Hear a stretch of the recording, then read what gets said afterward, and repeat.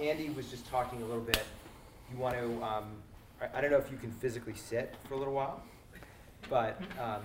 You mean like can you reduce the energy to yeah, sit? Or? That's Oh, you need me to sit while he's talking? No, stand. I'm thrilled to sit. No, stand up. Okay. All right, so you were going to talk a little bit about something that was like relative to the decision here in YieldX. I was. Do you remember the call we had? You don't have well, to. just prompt me. Prompt you? Yeah. The like go long or sell. Right. So it's being a founder or being an entrepreneur is an intensely personal decision. Yeah. And so one of the things yet you're also balancing lots of different interests. You're balancing the interest of your investors, you're balancing the interest of your partners, you're balancing the interest of your board of directors and your employees. But ultimately, at its heart, it's an intensely personal decision. And with one of those decisions, only the person can make it. And so you may make the right one or the wrong one, but it's intensely personal at its core. And it's really hard for someone on the outside who may be an investor like us to say, come on, man, go for it. Because we have diversified portfolios of investments and businesses. And in fact, if you think about the concept of a diversified portfolio, I say this to founders all the time. The success of your individual business or company doesn't really affect me. What affects me is the diversification of 24 companies that I invest in over a 4-year period out of one fund. That's all you have. But I'm constructing a diversified portfolio that I know 60 to 70% are probably not going to return the money, and 20 to 30% will return my capital, and 1 or 2 will deliver those outside returns. So in that balance that's not equal, how can you say to someone, you should go for it? So would you back Doug again if you had been an investor and you had taken the term deal? Well, yes, potentially because that's a great set of experiences. Most first-time entrepreneurs don't have an experience of having to build a company, having to raise outside capital, having to sell it, have to balance. So that could be a good set of experiences. So we're talking about a company that got a very, very early offer, as we discussed. But maybe you can, so Andy gave a little bit of his background and his career trajectory that led him to a fund that wouldn't invest in his company. And you have a really interesting career trajectory, which maybe you can start. I think I couldn't get Gary to invest in my company either. Did you try? Of course I tried. Why'd you Let me ask you a quick, I don't recall, but let me ask you a quick question. You don't recall because it didn't even register. No, I want to get back to that in a minute, but there was something interesting that just happened. Did you ask him, would he invest in the person who, if he took the term deal, which was the early deal, right? Yeah. Well, the interesting part there that was interesting is he wouldn't have not known the other outcome. Like right. If they took that first deal, you just wouldn't know. Right. So I think that's something that I'm always fascinated by, which is people are so crippled by decisions. There's just no way to know what would have happened, at the time when you're making a decision. So much of this is Monday morning quarterbacking that I'm fascinated. So anyway, Let's move over into the middle. Yeah. I've known this man since I was 14, 15 years old because my family had a liquor store in Springfield, New Jersey that I started working at when I was 14 that I later turned into something called Wine Library and launched one of the first 3 or 4 e-commerce wine businesses in America called WineLibrary.com back in 1996. And your professor here was a hardcore wine nerd that knew way too much about wine for such a young dude, and I was a child, but that was my whole life and what I cared about. And I built my dad's business from a $3 to a $65 million business with no capital infusion in 98 to 2003. Wait, you didn't make a modest $14 million loan? No modest $14 million loan. But he came to America. I was born in Belarus with no language and $100 and lived in a studio apartment in Queens with 8 family members. So he's very much my hero to build it up to a $3 million level. But I did it on digital marketing innovation of the time. In 1997, I had an email newsletter that had 91% open rates because nobody was email marketing. And instead of sending catalogs from Sherry Lehman's or Zacky's, I was getting to customers first with the hottest wines on this thing, email. And I was trying to send as many emails as possible in 97 because I thought people would eventually charge for it. It was just it seemed such a great deal. Launching a website, email, really. I mean, it's funny. It's but very honestly, if we start talking about VR, we're gonna make a lot of assumptions right now that are either gonna play out or not play out in a 20, 30-year window. 1996 internet was a whole different fucking world. And so I kept innovating, bought the word wine on, the day Google AdWords came out for 5 cents a click. That was a good bet. And owned it for a long time and just did a lot of smart digital marketing things. And then I did a show on YouTube a couple months after YouTube came out called Wine Library TV, where I sat in front of a camera and drank 4 bottles of wine for 20 minutes. And a lot of people watched that, and that's how I kind of hit the scene in the tech world. And then what happened was YouTube sold for $1.7 billion. And I was like, fuck, I was right about e-com. I was right about Google AdWords. I was right about, cookie retargeting banner ads. I was right about YouTube. Maybe this skill I have for selling more, Burgundy and Priorat can be deployed against something more financially interesting. So when I read the article about YouTube's sale, there was one article that featured Ron Conway's angel investment. And I said, what the fuck's an angel investor? I Googled it and, within 20 minutes decided I would be an angel investor. And went to South by Southwest 3 months later, became friends with Ev Williams and Blaine Cook, the original CTO. And I think your firm at the time, me and Kevin Rose, bought up Blaine's original stock at Twitter. So I bought a ton of Twitter, real cheap. I didn't think of myself as an angel investor. I just thought that was a smart decision because I thought Twitter would be big. Then I went home from South by, made a... By the way? Well, it did for me because I sold my shares, so I did good. But came home, made a video. I was making wine videos. Came home, made a video that said Facebook should be worried about Twitter. There was a guy, head of platform at the time at Facebook that I didn't know by the name of Dave Morin. He sent me an email. He's like, hey, this video has gone really viral inside of Facebook. Would you come out to Palo Alto and give a talk? So I came to a room like this in front of the whole company. There was only 400 employees, and talked about consumer behavior and why I thought the world was changing. That caught Mark's attention. We went out to dinner that night, and a week later I bought a lot of stock from his parents. And then somehow I got David Karp to reopen the B round of Tumblr by the way, stick with me here, the B round at a $14 million valuation, and I made an investment into Tumblr. So the first 3 things I invested in were Twitter, Facebook, and Tumblr. Yeah, I mean, it was when I was smart. I was making bets on things that I thought would be successful. I didn't think of myself as an investor. I got progressively stupider after that. Why do you think that was? Because I started trying to be an investor. I literally went from being, I'm a businessman, these are good businesses, this is good. The market changed. I mean, this is Tumblr B round 2008, B round 14 million. Now every fake bullshit entrepreneur running around this campus wants 7 million, 4 million for their bullshit idea that they have no prayer on because entrepreneurship is popular, and instead of going to Bain and McKinsey, they think they can start a fucking app that people are gonna use.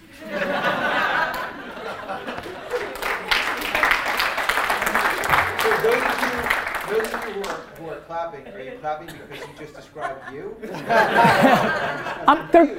They're always clapping and laughing when I speak because it's the truth. We all know it. This is the greatest era of fake entrepreneurship ever, which makes it challenging for anybody here that wants to go into venture investing.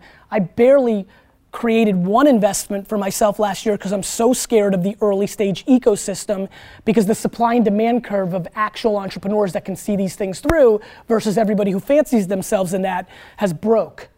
And so I'm just desperately, so I don't understand macro global economics well enough to understand who and why this is being held up for so long, but I'm just desperately waiting for this whole fucking thing to crash. But here's the interesting thing to me is that at a certain point, you just decided you were going to be an angel investor. You didn't know what it was, right? So you That's just right. kind of like, you just decided that's what you were going to be.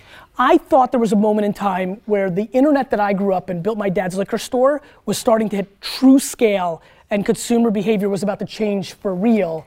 And so things like Birchbox and Uber and other things I did well with, they were all still back in 2007 to 2010, 11 time frame, where valuations were a little, not more fair, but I would tell you that I was very early stage. We were still dealing with $4 million idea stage. The difference is the entrepreneurs that were building those companies in 2007, 8, 9, 10, they couldn't breathe doing anything else. There was Also, they didn't think they were going to get rich doing it. Some of them, I think some, especially the early part. My South by 2007 experience was wild. I went there, I said something about business, and everybody looked at me like I was the worst piece of shit they'd ever seen. This Web 2.0 movement, growing from the ashes of the first web bubble, these were people that wanted to change the world for real. I just wanted to sell more Peter Michael Le Pavot. That's for you. That was for you. So yeah, that's true. But they were also true entrepreneurs. Every month I meet with 15 people that 10 years ago were gonna be consultants and bankers that now think the Uber of dry cleaning is their way out. So how do you evaluate that? How do you evaluate that person now compared to what you called were the true believers? So it really is interesting. I've really gravitated later and later stage because I realized my marketing talent and what I was good at over the last decade is actually far better used for things that have a little maturity to them, where I can use my arbitrage of marketing capabilities. So I've become less interested in the very early stage because the only thing I now evaluate, if I'm going to make an angel investment, pure idea phase, I need to know that person's, my 100% evaluation now is on the person, could care less about the idea, and I need to know if they sold blow pops in junior high. Like, I'm not kidding. Like, when you say blow pops, it doesn't matter if they sold blow pops as long as they started some business. Zuck sold, he put music on CDs and sold them in class. That salesmanship DNA, that grit, that I can't breathe without selling thing is very needed, because the other problem we have in the ecosystem, and we deal with this, is we also have a crazy reaction to failure. I've been at too many dinners where the dinner is, I went out of business, and everybody sits around the table in a circle jerk of, oh, it's great that you learned. And your view is it sucks that you learned? My view is like, fuck, I don't want to lose my money. And I definitely don't want to buy you dinner and make you feel good that you suck.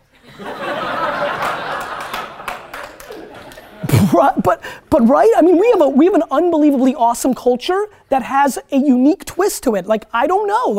It feels very weird that I've worked very hard my whole fucking life, wrote a $250,000 check. The person was skiing 4 months before his company went out of business, and then I'm supposed to go to a dinner and celebrate the learnings he had in 3 years? That's broken.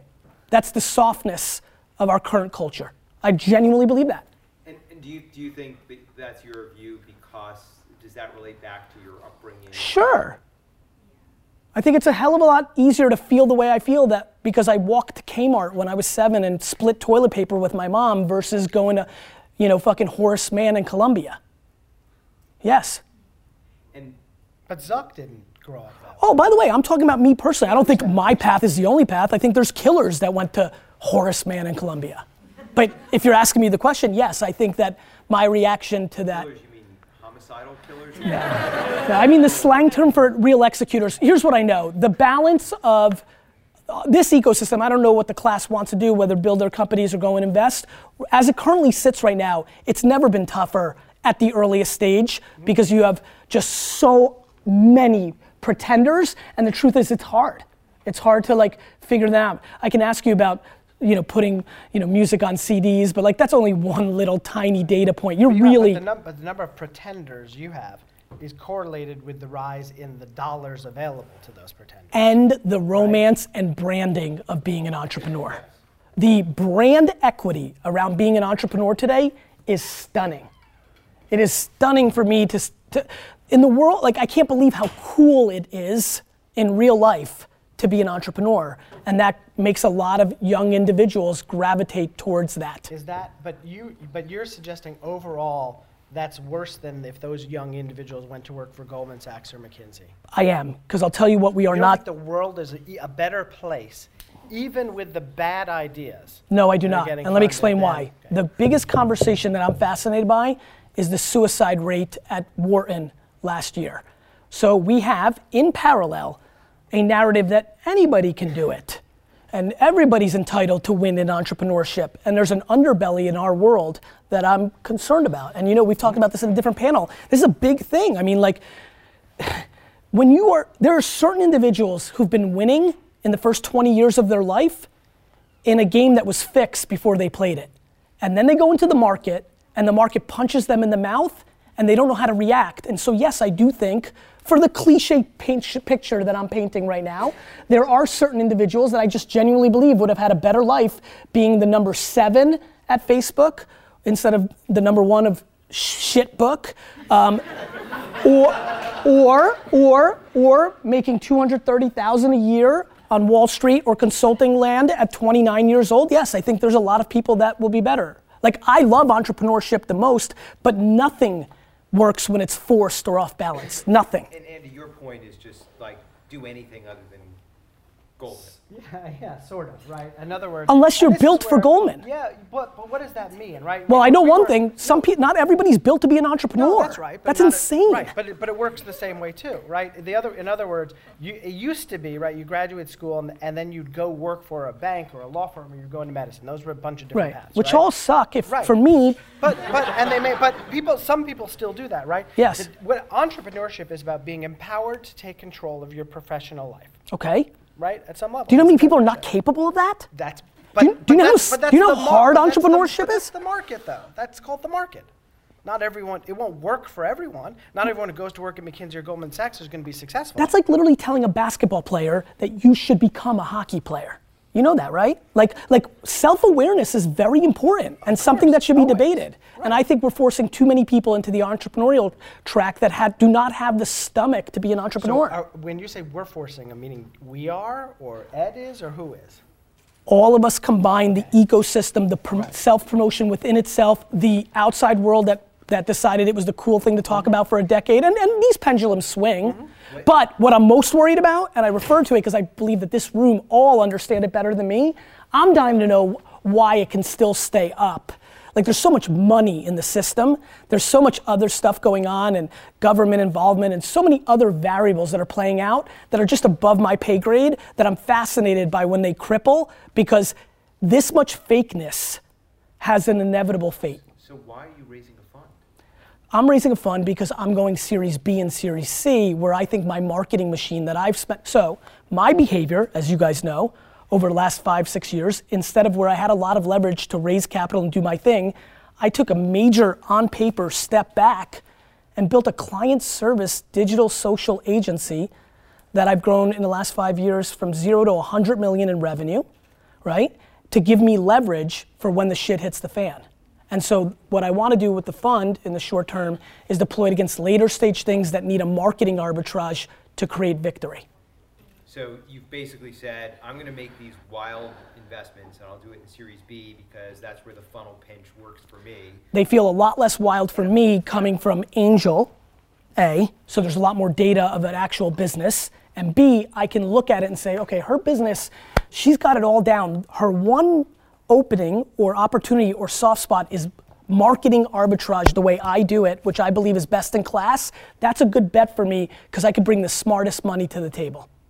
And so it's not just that you've opened a barbershop to get paid to do haircuts in a downturn so that you don't lose all your venture capital investable dollars. It's that there's a symbiosis between the barbershop. Even further, the reason I am building VaynerMedia right now is long term, I think it plays out for me on private equity, where I buy businesses at scale and run them through the machine, as I call VaynerMedia, and make that arbitrage.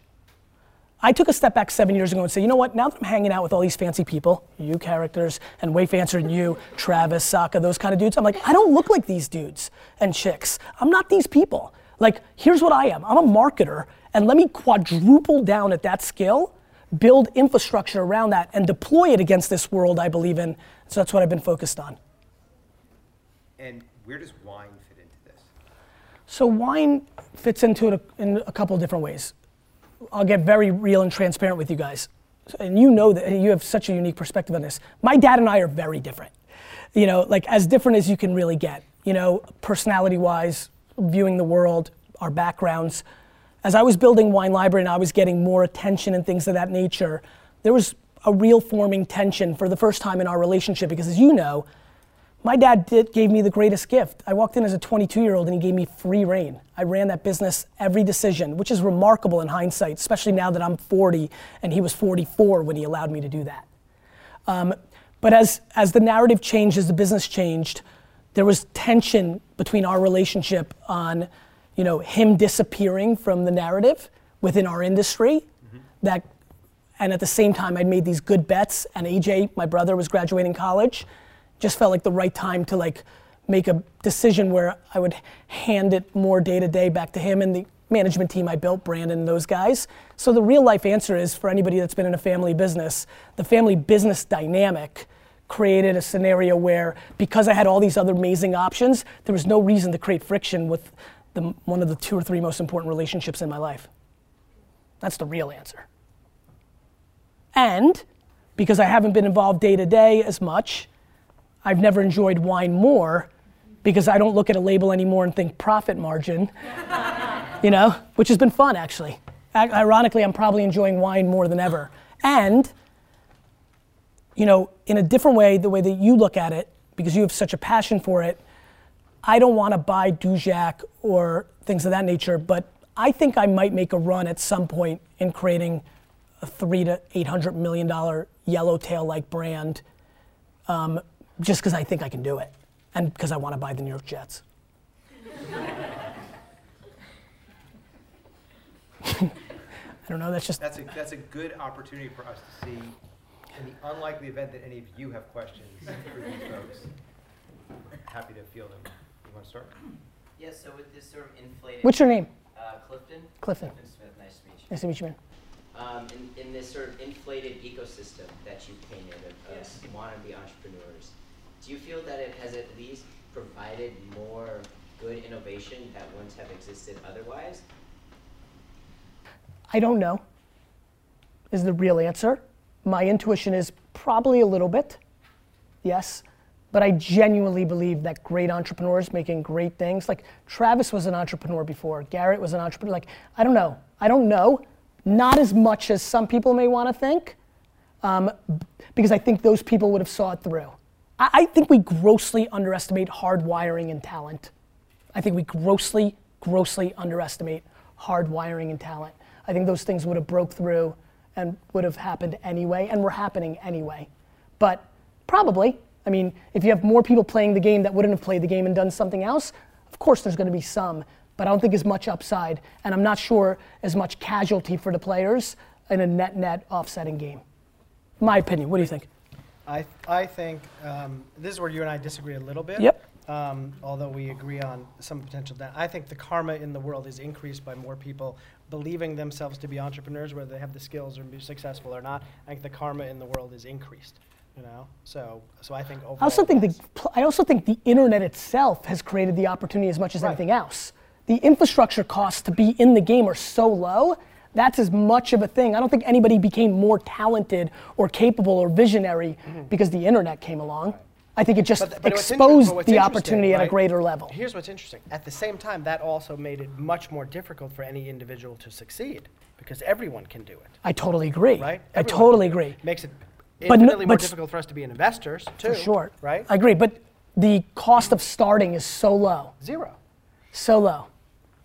You just say it. You're an entrepreneur. Mazel tov. Zero. So what are the ramifications? I'm so used to doing Q&A. I'm like, what? What are the ramifications? You're asking your own guy. We know we're on your show. What are the ramifications of this fallout for all of the venture funds? Because there are some interesting structural ramifications to what you're saying, right? Because obviously, and I do agree that there's definitely more garbage in, and there definitely, it used to be that it was nerdy, it was geeky, people would ignore you, they would want to go talk to the people who run hedge funds, Yep. and that's great. And that was actually a much more comfortable place to be for a whole bunch of reasons. But structurally, we're going to be screwed if we have a whole wave of venture funds investing in companies that never should have attracted investment capital. That's what's going to happen. Behind them, a whole bunch of LPs managing pension funds and endowments that lose their money by investing in these misguided except that software, internet-based technology as an asset class is pretty small. So the damage, right? If 50% of all venture investments in the venture funds this year went bust, it's $15 billion. It's not that big. Right? It's just big for the human individuals. For me, that's real money. No, but it's not big for macroeconomics. Yeah. Right. There's no.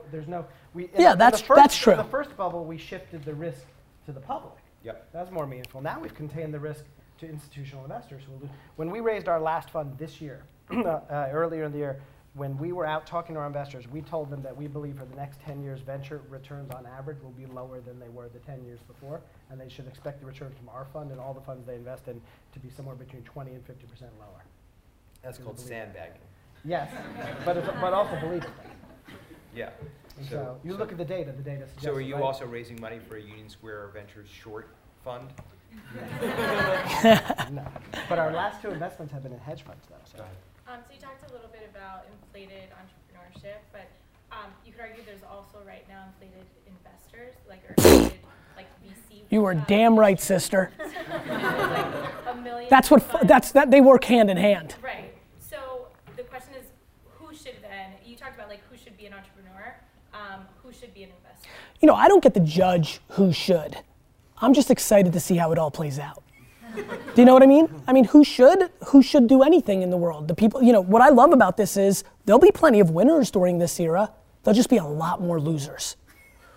And so that's all, it's just a timing thing. This is so classic. This is every market on everything, always and forever. It's why I love brand so much.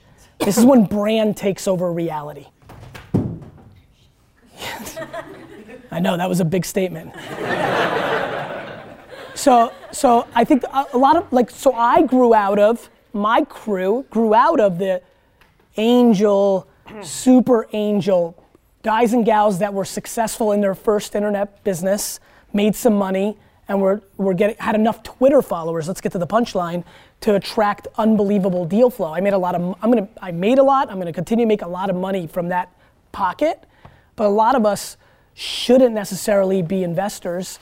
We should keeping some investment behavior, but we should all really map ourselves. But I think all of this comes down to the supply and demand of the skills, and I just think people are very attracted to this world. And I think especially when I sit in a class like this, I try to reverse engineer every situation I'm in, especially how do I bring value. If I could get one person in this room to actually pay attention tonight, go home, look in the mirror, and try to start deploying aggressive self-awareness, it could change the upside of their lives. I genuinely believe that.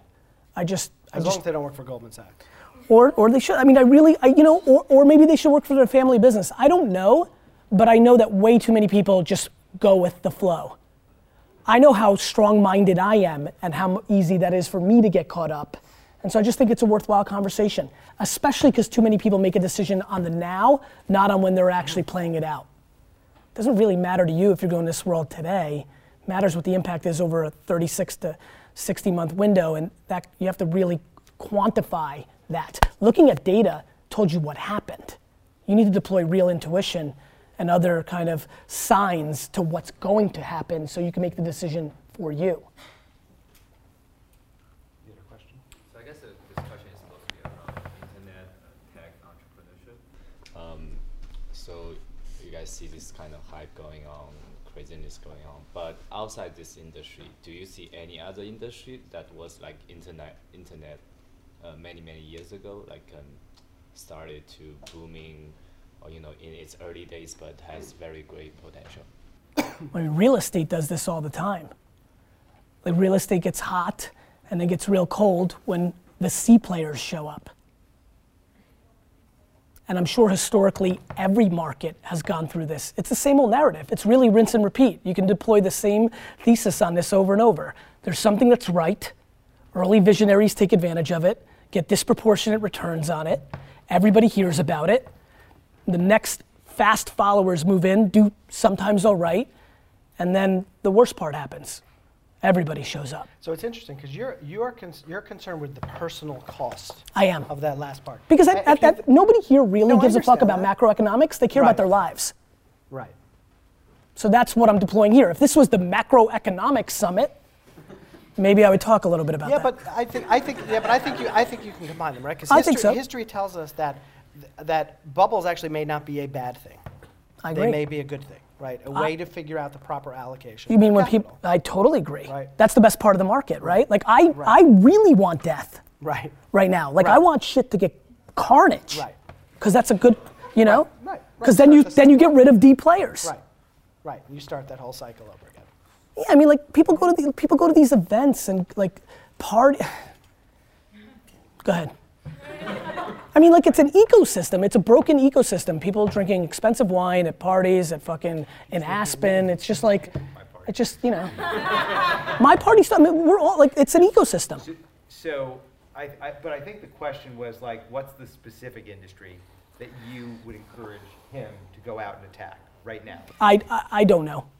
What he means is he knows, and fuck if he's gonna tell you. I don't know, and it's timing, right? Like the only thing on the horizon of arbing the internet world is the VR world, but is that 30 years from now? Like so many of our friends are gonna lose a ton of money on consumer VR because they want it to be here in 24 months. It's not here in 24 months. And so, I mean, there's things that are, the smartification of products, AR, like that's real. Like that's, you know, voice space with Alexa and things that, there's gonna be places to play. There's micro trends within our world. I don't know, like, and like things outside of tech, you know, I just don't know. Or in consumer, direct to consumer brands is gonna happen over the next 20 years. Like your toothpaste is coming to your house. The channel conflicts between retail and CPG, very real. There'll be money to be made. So there's stuff, but do you have the timing down? Do you know which jockey to bet on? Talked about like printing and pressing CDs and drive and having run a sales process or whatever that may be. Like, are there certain triggers, either tangible or intangible, either of you look for in a founder to like signal that it's not one of these crap companies that you're alluding to? I met a founder yesterday, and he's going blind. And for the past 3 years, he's been building voice applications for himself, because he can't see a screen anymore. Scratching he your can own only talk to itch. a screen, right? And so, and it may be a good business, it may not, doesn't matter. But for me, it's like, are you trying to solve a problem that you experience? Are you trying to solve something that bothered you? You know, and this is an extreme example. This is a guy that can't see a web page, can't see his phone. But there are lots of other flavors of that. I would say mine, less in theory and more in practicality. There's only two things that I've, like right now I'm not investing in first-time entrepreneurs that have had zero success ever before. Let me remind you, most of the biggest wins in our space came from those kind of people. Like, so I don't think that's right. It's just what I'm comfortable with right now. I want to see a body of work of doing it before. In some, you don't need a big exit, but I want to see how you rolled. Because I think some of the best companies I've invested in my last fund, the entrepreneur's dealing with the people issue. It's the people issue. They're the right product guy or gal. They have the right vision. They've got a lot of things in place. They're a great engineer. They don't know how to manage people or the people issue. So, but I'm a huge fan. When I think of my ecosystem of the people, like when I really poke and prod of the internet, the entrepreneurs that have graced the cover of business magazines from our world over the last half decade, I know so many of them. God, a stunning amount of them sold shit. And I like it. And I associate with it. And that's it. Like, it's important to me because it shows a desire to sell stuff. And that's part of building a business and very black and white. But there's obviously a lot of backgrounds that people come from and win. But those are the two things I'm looking at. So are you only investing in people who've actually already made some money? Not made money, but something that I can look at and understand. Not, I have an idea and I think this is cool. So we're a bit of the opposite. We believe in the drive of the person that has never done it and that wants to succeed so badly. But So fucking cool. So it's just when you- different so- stage. No, it's cool. I mean, it's cool because the truth is, it just reminds everybody in this room, there's no right answer. But I do think there's a right answer for you. And I think that's something to really focus on. Not because it worked for that person you admire, but because that's where your strength lies. Go ahead. When you meet with an entrepreneur or a potentially fake entrepreneur and decide not to invest in them or the company, how candid are you with that person, those people? And how do you balance that with kind of exactly what you guys have talked about, you know, trying to help either people find their way or be frank with each other or get the kind of shit out of the system? I'm not super candid. I hate confrontation, believe it or not. And it's a weakness of mine. I'd rather not deal with the negative vibes. And so I do a really terrible, poor, non-noble job in my rejections of investments. Is that also in part because you want to keep the door open should they? Possibly, That's also a maybe, business decision as well, maybe, or, maybe. Because you want to keep the door open should they? It's more predicated, for me personally, it's more predicated on just my general dislike for negativity and confrontation if I don't have to deal with it. You feel like you just don't want to be disliked? Yeah, Is that why you agreed to come here? yeah, We appreciate that. no worries. I mean, I think if, time, Phil can tell them we're passing, that's just good for me. It's faster and I didn't have to like feel with the bad feelings, like, I don't know. That's my truth. I'm sure they do it way more professionally. I don't know if it's a better way to do it. I don't know. We deal with, I think as an investor, you deal with uncertainty, and so you're telling someone you're not interested in their company is your perspective, and you could be wrong. A lot of times you've been wrong. We were wrong about Uber. We were wrong about Airbnb. That's just part of the game. Yeah, so who knows? I was super wrong about Yobongo. What? Yobongo. I was obsessed. In thesis, I was right. I was obsessed with the fact that Grindr was going to become a male-female thing, which it did, Tinder and all that. So I was chasing that space. There was a company called Yobongo that I invested in 2008, which was People Discovery, Highlight, One. I just kept chasing all of them, and of course it was incubated inside of IAC, the one that won, but I just was convinced that was going to be a huge winner. Why was that a category that you felt good about investing in the first place? All my money in my whole life will be predicated on understanding people's behaviors slightly ahead of the market. That's where I win. I just was 100% positive that people would date like male and female dynamics would translate the same way that male and male dynamics played on Grindr. I just was pot committed, and like I was with social, like I am with VR long term, and then then it's a timing game. So I'm curious for some of the business school students that may not think of themselves as founders, but do want to work for portfolio companies in a functional role that fits their skill set. Sort of what's your thought around that, where maybe in some way we're motivated by the equity that entrepreneurs might be focused on, but it is the right role and it can be a good growth trajectory as well. Yeah, again, I'm so not interested in like my point of view carrying all that much weight, but that being said, yeah, I think that's really right. Like whatever it is that is most self-aware, if you've got that, roll with that all the way through, not what mommy and daddy or Fast Company or Zucks told you. Yeah, I mean, I think that's great. And I would tell you another thing. We've never lived in an era where you can get to that person so easily. It's just relentless attack. Twitter and LinkedIn and email, and you can get to that person. It's unbelievable who you can get to if you just try. What's the best way to get to you? Twitter. I still look at every mention. Believe it or not, Twitter is still the best way. Like 1 million some odd followers. Yeah, but I still look at those mentions.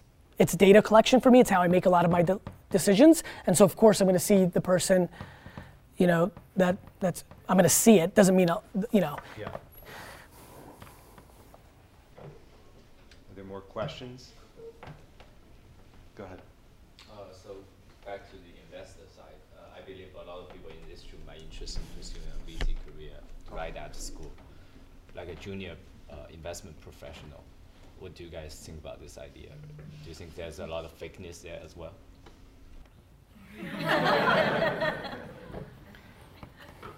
I don't know what fakeness is. Garrett can talk about what fakeness is, but here's what I think. I think that one of the things that's interesting about being in a venture, right? If you think about, you've got two parties and there's a power relationship, right? And there's this perception that the investor has a lot of power.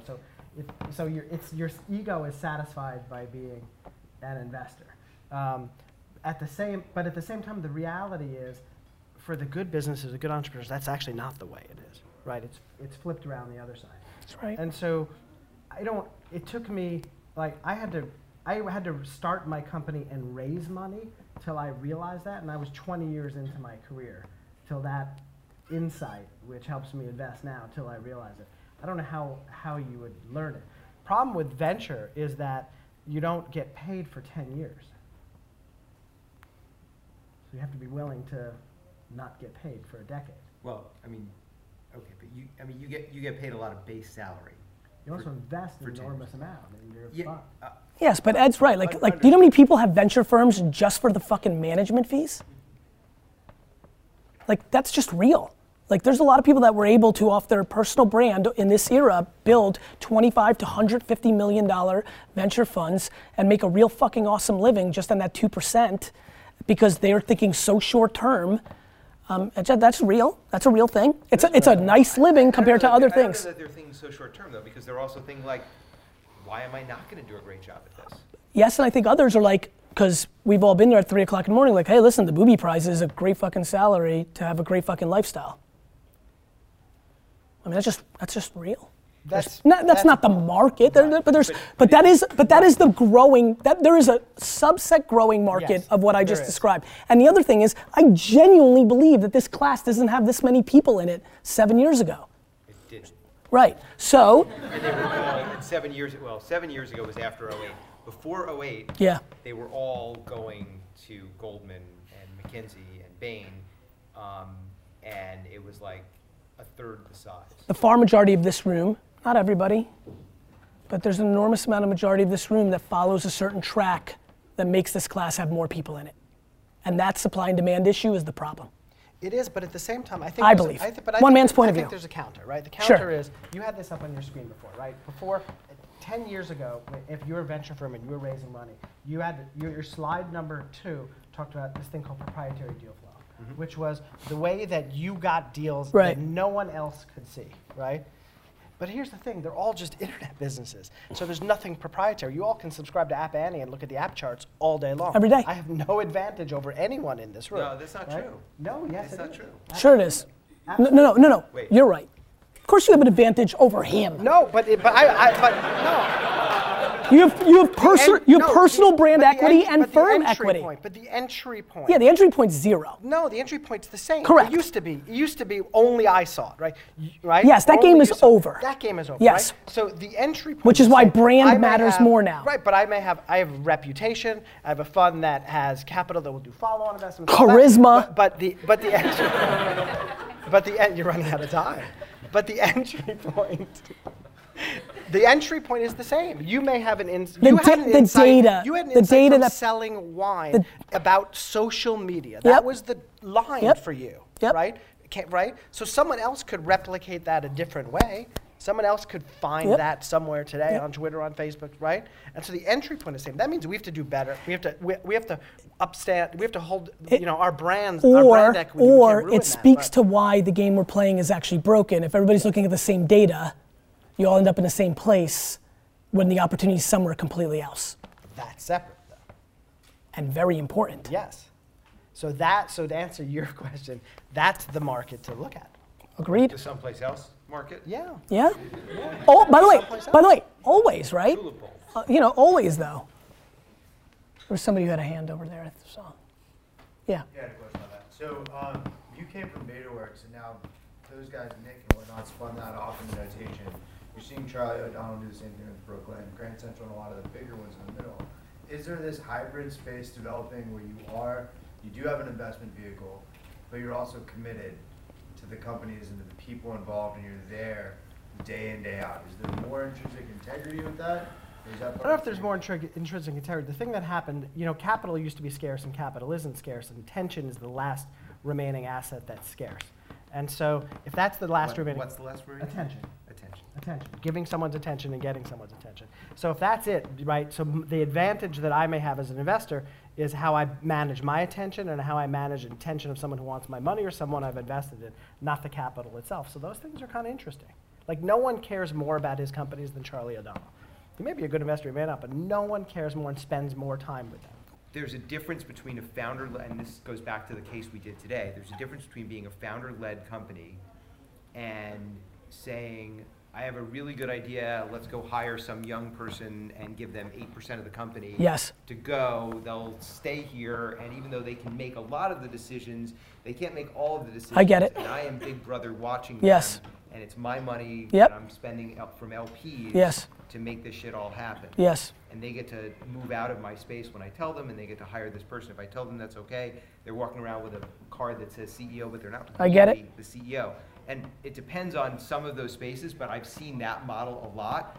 And you won't invest in a company where the CEO isn't really the CEO and doesn't have enough equity in the business to make it matter. Because that person took a job. That person is not a founder. They took a job. I understand. I'll tell you the reason I really try hard is because I care more about my legacy and reputation than anything else in the world. And that's a great place to end. Thank you. Thank you very much.